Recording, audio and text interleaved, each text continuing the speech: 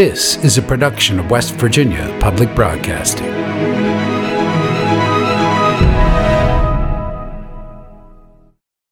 Support for the legislature today is provided by Marshall University, committed to teaching, research, and professional training, with degree programs in multiple locations and online. More about the Marshall family at marshall.edu.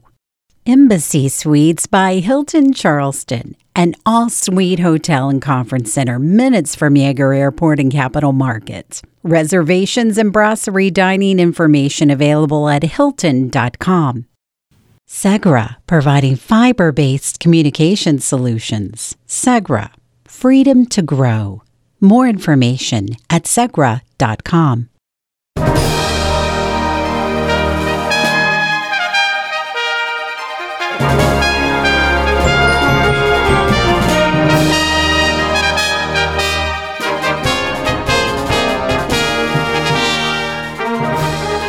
Welcome back to the legislature today. I'm Bob Brunner. Thanks for joining us. The House of Delegates approved House Bill 2007 Friday. The legislation would limit gender-affirming medical treatment and surgery for transgender youth. Here are some of the highlights of the debate on the floor. Can you provide us with any evidence from Judiciary Committee or otherwise that these surgeries are even taking place in West Virginia? We have there was no testimony provided in committee that there are surgeries taking place. Okay, so no doctor came in the committee and said, yes, I perform these surgeries on a regular basis and they take place at X hospital. That never happened? We did not receive testimony from a doctor, but I cannot confirm whether surgeries take place in any of the instances laid out in the bill, particularly with regard to the exceptions set forth. Okay, so there was no evidence provided, in other words. You don't have any evidence that surgeries are taking place in West Virginia? We do not have any data. I have no data right here. Okay, thank you for yielding. Why is this legislature so obsessed with the bedroom, the exam room, and any other room they can be in? Smaller government, right? That's what we hear all the time. It doesn't exist here. If you actually took the time, but this place doesn't take time. We don't have conversations with doctors, actually speak to children, not in committee, nothing. And it's going to harm children. Our trans youth are attempting suicide more than 10 times as often as other kids. There's a crisis. And evidence-based healthcare is helping address this crisis. It's keeping kids alive so that they can make it to adulthood and be productive members of society. We can be proactive instead of reactive. That's the kind of conservative legislators that our citizens want. This body effectively banned abortion last year, and now there's more of us than there were before. There's a clear appetite for this kind of conservative legislation, and I encourage you all to vote yes. I stand before you today once again to speak out against a harmful piece of legislation, House Bill 2007, that this body in the majority has made a priority. Some of the people in this room have decided to use our short 60 days together to punch down on an extremely vulnerable population, our youth, rather than seek solutions to help our people thrive. And I think that an argument can be made, a good one, that this legislation relates to the health, safety, and well-being of minors in the state of West Virginia. And what's before you today substantially relates to that interest. And that's why I urge passage. House Bill 2007 passed on a vote of 84 to 10. It now goes to the Senate. The Senate took up two bills Friday morning relating to gambling in the state. First up, Senate Bill 345 that includes a rule relating to fantasy sports betting, specifically the rapidly growing daily fantasy sports. West Virginia's Constitution prohibits private lotteries and other games of chance, but an opinion published by Attorney General Patrick Morrisey back in 2016 determined that daily fantasy sports rely on knowledge and skill and therefore do not constitute games of chance. The new rules from the Lottery Commission would require daily fantasy sports to only offer games that permit players to play against other players and not the company or the house, and forces them to register with the Secretary of State when offering games that are based on chance. Senators also took up Senate Bill 457, which would remove the Alcohol Beverage Control Commission's power to prohibit bars from hosting gambling or gaming devices. Senate Bill 457 amends a single section of code relating to Alcoholic Beverage Control Commission licensure of private clubs. It removes allowing gambling on premises from the list of actions that constitutes a violation of a private club's ABCC license. I'm happy to answer questions and otherwise urge passage of the bill. Both bills, as well as 4 other bills, passed the Senate and now go to the House of Delegates for its consideration. The Senate Finance Committee spent the first several weeks of the session hearing budgetary presentations from every department of state government, but Friday morning it turned its attention to how the last of the state's coronavirus relief funds were to be spent. Chris Schulz has more. The Senate Finance Committee wants to know how $10 million in CARES money ended up being donated by Governor Jim Justice's office to Marshall University for its new baseball stadium. The money was donated to the university from the governor's Gifts, Grants, and Donation Fund and was transferred into that account in the weeks before the federal deadline to spend CARES funds. Senator Eric Tarr, a Republican from Putnam County and finance chair, questioned why a total of $28 million of CARES money was transferred to the Gifts account in the first place, given the qualifying expense for the money was listed as the Division of Corrections and Rehabilitation. Berkeley Bentley, general counsel to Justice, told the committee that as special federal revenue, the money could only be transferred into a special revenue account. I understand that we still have National Guard in our corrections facilities now. They are today, yeah. And we have 1,000 FTEs unfilled in our corrections facilities. And we have a request for a $200 million deferred maintenance to go to corrections. So we're under that state of emergency right now.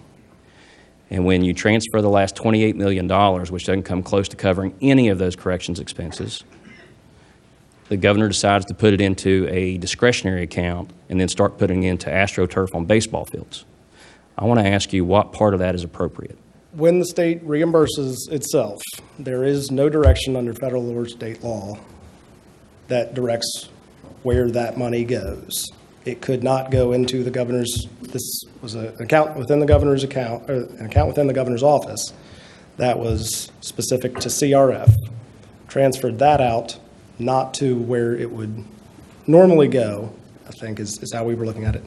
The governor's civil contingent fund, rather it had to go to a special revenue account, and the most likely candidate was the Gifts and Grants Fund. And ultimately a baseball field. Earlier this week, the Senate Finance Committee heard directly from the Division of Corrections and Rehabilitation about their $200 million deferred maintenance costs, including at least $27 million worth of locks that need to be replaced across the system. Bentley told the committee that the transfer was made to officially spend the CARES money by the September 30th deadline and avoid returning the money to the federal government. Once the qualifying expense was paid, he said the state can use those funds for any legal purpose. We've spent $1.25 billion. We did that. When we transferred it out, it's no longer CARES, but the money's still available for any lawful purpose, which includes the payment of those invoices that some of them you read off. They're related to COVID, but we're after the reporting deadline. So the money was transferred over to pay things that the invoices we hadn't received yet, not timely, what have you. But it's also available for any other purpose that is legal under state law, no longer subject to the CARES Act requirements. Later in the meeting, after questioning a representative of the state's ethics committee, TAR considered the possibility of the committee following up later with the day's discoveries. For the legislature today, I'm Chris Schultz. Two of the bills on third reading in the House on Friday dealt with immigration laws and county financial transparency. House Bill 2008 requires state and local entities, along with law enforcement agencies, to cooperate with the enforcement of federal immigration laws. In floor debate, it was noted that there are no so-called sanctuary cities in the state now, but also pointed out that could change. The bill would deny state funds to entities not enforcing federal immigration laws. It passed 87-6. House Bill 3091 would require all counties to be included in the previously voluntary state auditor's financial transparency website. The bill allows taxpayers to easily access the details of how the state is spending its tax dollars and what performance results are achieved for those expenditures. It passed 93-0. 6 other House bills passed third reading and now go to the Senate for its consideration. A number of health-related issues have been on the table this legislative session, from gender-affirming care to PEIA coverage, even foster care and splitting up DHHR. Today, for our Reporters Roundtable, Chris Schultz is speaking with WVPB's Appalachian Health News reporter Emily Rice and Alan Sigler from the Mountain State Spotlight. Thank you, Bob. Alan, Emily, thank you so much for being on the legislature today. So it's, as always, our Friday Reporter Roundup, and today we're focusing on health. We've got a lot to talk about. Despite a surprising lack of action from the legislature so far, why don't we start with the biggest story, unavoidable, DHHR. Alan, I understand that you've been following the restructuring proposal. What can you tell us about that? I've been trying to. I've been doing my best. I think that it's difficult to exactly know what the current status of DHHR is. But that being said, I've talked to a lot of experts and former employees who have talked about what needs to happen to run a successful health department. And they say a few things. They say, one, that the foundation is funding and data. You need to have the tools you need to be able to accomplish what you need to do. Outside of that, you need to have ambitious goals, and you need to have realistic plans to get to those goals. From what it seems like right now, I think that it's fair to say that DHHR is lacking some data. We talked about the All Payers Claims database. That's a database that could have the opportunity to help both DHHR and state in general save money. Is that the same one that the Senate passed a bill to get rid of just this week? It did. It was supposed to be created in 2011. It never got built, and now it's being repealed. It's a database that could help inform West Virginians, could help inform DHHR. It's going away. But I think the takeaway when I think about DHHR restructuring is whether it's one department or 3 departments, it needs to have the tools to operate. It needs to have funding. It needs to have data. Yeah, and I mean, we're still stuck, as far as I know, waiting for House action because the Senate came right out of the gate with a DHHR bill. They passed it that very first day. And Emily, speaking of the Senate, I know that you watched the DHHR's presentation to the Senate Finance Committee this week. What did you hear in that meeting? Yeah. So they put forth their fiscal 2024 budget. It's about $7.7 billion. That's only a little bit more than last year. And it's a 75% from federal funding. However, the thing I found interesting in that meeting was the discussion exactly on that restructuring and whether or not the restructuring itself will hold up the DHHR in its actionable items. There was a really interesting exchange between Senator Maroney and Dr. Coben about that exact issue here, that as long as we can't move forth on House Bill, Senate Bill 2006, which is restructuring, we won't be able to solidify these budgets or make these kind of actions in policy. that you were speaking to actually make it an effective organization. Yeah, that's really interesting. I hadn't really considered the fact that until this restructuring goes through, DHHR is functionally in limbo. I mean, you can't really make any decisions until this restructuring happens. Alan, have you heard anything about that from the experts that you've spoken to? I haven't heard specifically about that, but I think you're absolutely right. You see that. You see bills being passed right now that say something is going to be DHHR's responsibility. DHHR might not exist in a year from now. And I think it's a weird state. It's a weird state of affairs. And now that the Senate and the House have the ability to override any vetoes, just with the number of votes they have, it looks like it's going to go through. Yeah, well, I mean, again, we're all holding our breaths to see what happens on that one, but I think the other big story of the week that we cannot ignore, and has certainly stolen the spotlight from DHHR a little bit, is House Bill 2007. Alan, I know that you followed the public hearing yesterday morning. It stretched for almost 2 hours. What did you hear from some of these public voices? Yeah, so just for some background, House Bill 2007 started out as a ban on surgery, gender-affirming surgery for minors in the state.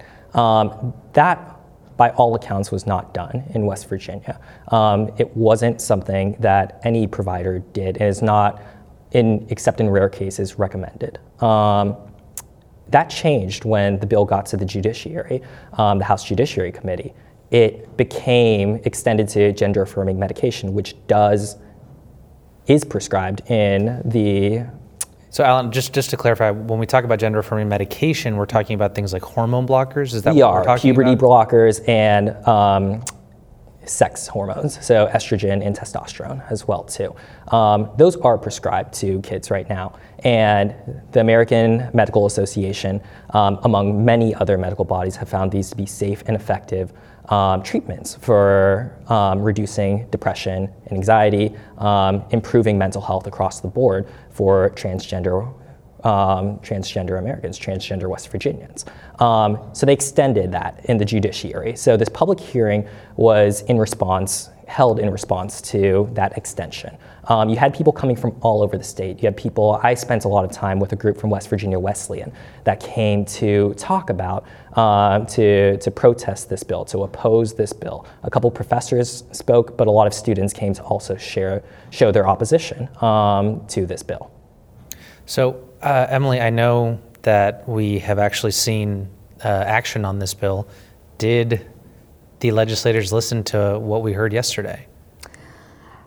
That's a difficult question to answer, as myself, I'm not a legislator, but they did vote on it after some contentious conversations back and forth between, on both sides of the aisle, back and forth for, I believe, about an hour and a half. The vote finally came down to 84-10. It did pass the House. Was that vote on party lines, more or less? It was on party lines. The only absent votes were one Democrat. I can't recall the name at the moment, but there were a couple of absent votes, but it was directly down party lines. Well, I believe Elliot Pritt, the Democrat, yeah, thank you. Also Excellent. voted for it. And this is why we have a roundtable, so exactly, that we get a multiplicity of voices.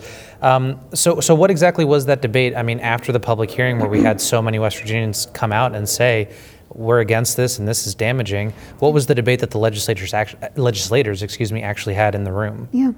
Well, something Delegate Danielle Walker actually brought up during her time was the lack of attendance of lawmakers at the public hearing.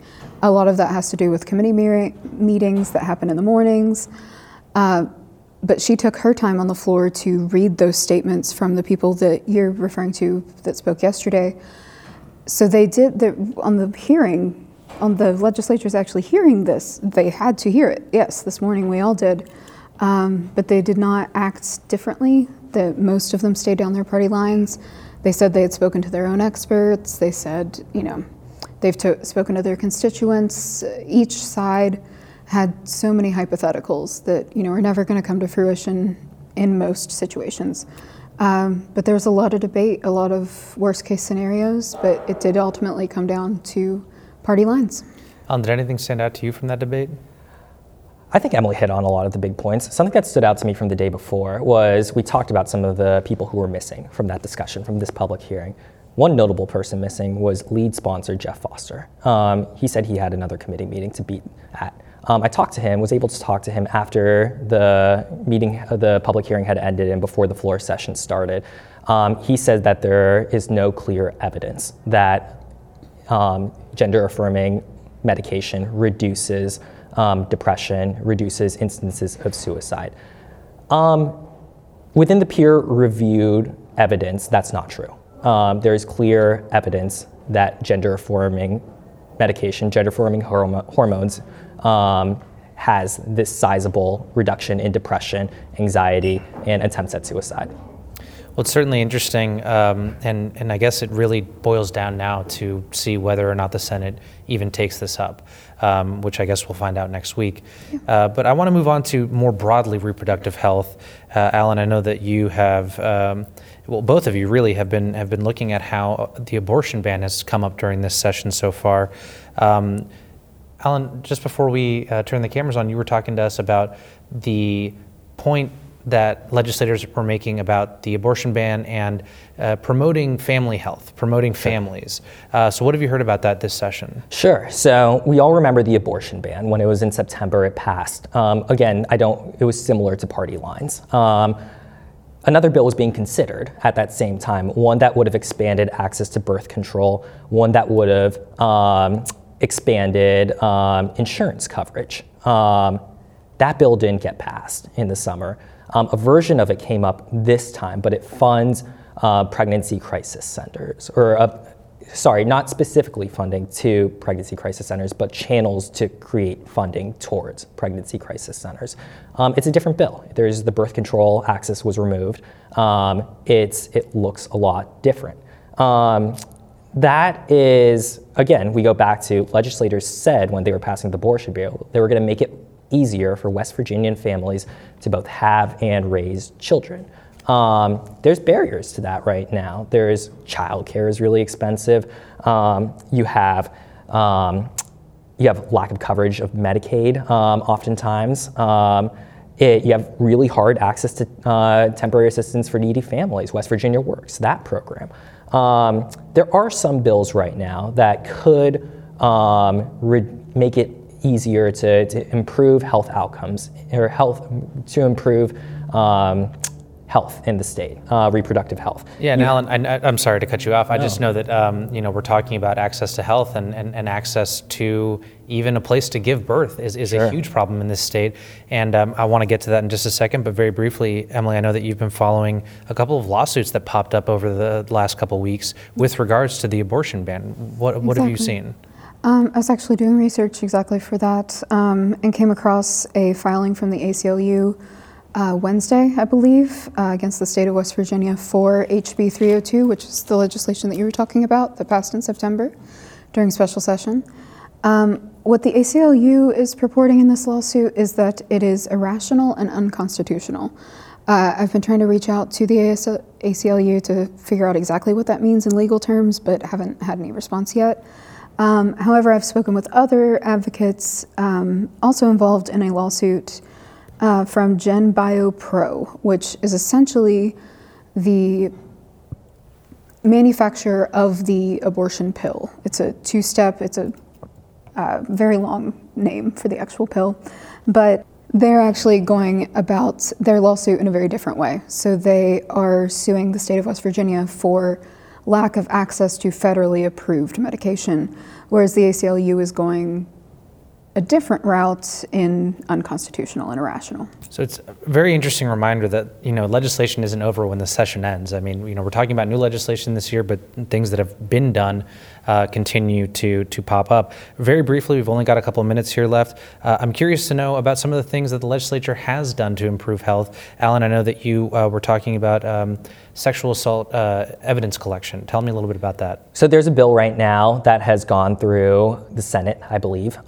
It is increasing access to these sexual assault forensic examinations. If this bill were to pass, it would require that every emergency room in the state have staff who are trained in how to collect evidence after the victim of a sexual assault comes to an emergency room. We have to understand, this is a very time-sensitive procedure. You only have a few hours to get it done after someone has become the victim of sexual assault. So how does that square with our inability to staff the positions that we already have? It's tough, especially when right now, as it is, there's no fiscal note on this. There needs to be funding. I'm talking to people from this, one of the state coalitions that does a lot of work on this, and she said that it is absolutely necessary for there to be funding to make this happen. Otherwise, it just won't. Well, and that certainly continues to be an issue, which we hopefully will see resolved as the session continues. That's unfortunately all the time we have. Alan, Emily, I want to thank you both for being on the legislature today. We really appreciate your insights, and hopefully we can do it again sometime on another Friday. Thank you so much, Chris. Thank you for having us. Back to you, Bob. Thanks for that, Chris. Tune into the legislature today, Monday through Friday at 6 p.m. We'll have more news and interviews from the 2023 legislative session. And remember, West Virginia Public Broadcasting is covering the session daily in our radio news program from West Virginia Morning and on our news site at wvpublic.org. We also broadcast the daily floor sessions of both the House and Senate on the West Virginia channel, and we stream those on YouTube as well. I'm Bob Brunner. Thanks for joining us. Have a good weekend.